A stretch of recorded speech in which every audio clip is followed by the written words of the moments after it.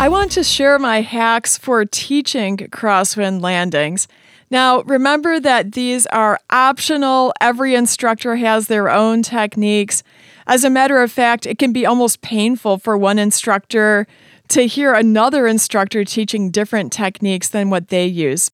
So these are techniques and not procedures, and not required. It's just the way that one instructor does it.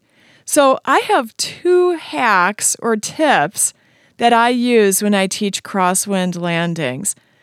The first one is that I noticed when I was teaching students early on in their training, they would often get a little bit confused or maybe tripped up by the extra drag that they would get when they transitioned to a side slip from a crab.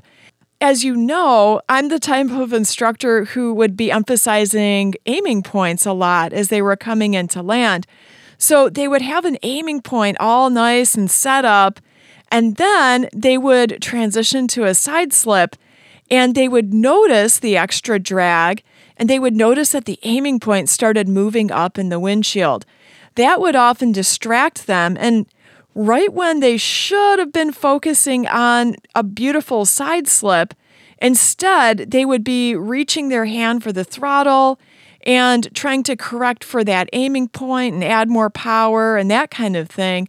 And so what I ended up doing, just for the beginning of their learning experience, is I would tell them that it was okay to aim a little bit farther ahead than usual, almost like they were coming in for a longer landing. And I would tell them that when they did transition to the side slip, they could get some extra drag, but I would remind them that they already had a little bit of extra leeway built in. And so that way they could really focus on just handling the crosswind better. That's my first hack or tip. My second one, again, is just optional, but I found that for me, one of the fastest ways that I could teach a student how to land in a crosswind was to do low passes over a runway.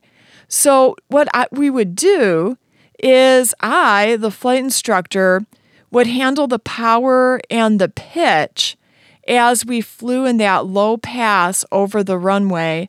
And we might have 1 or 2 notches of flaps. We wouldn't have full flaps. And I would let the student focus on what the effects of the ailerons and the rudder were doing. So I might have the student move the ailerons back and forth, and I would remind them how the ailerons control the horizontal position of the airplane over the center line. And then I might have them move the rudder back and forth several times and remind them how the rudder points the nose.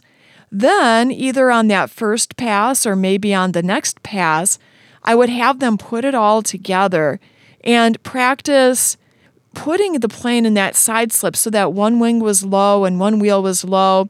And because I was the one making sure the plane was not landing, just flying low over the runway, they could really focus on just experimenting with the controls and moving them back and forth until they got what they wanted.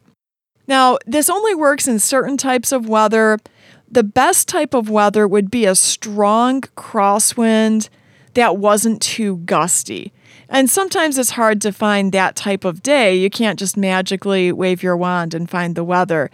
But I did find that doing this technique really sped up the process of how students learned. So those are my 2 hacks or tips on how to learn crosswind landings faster.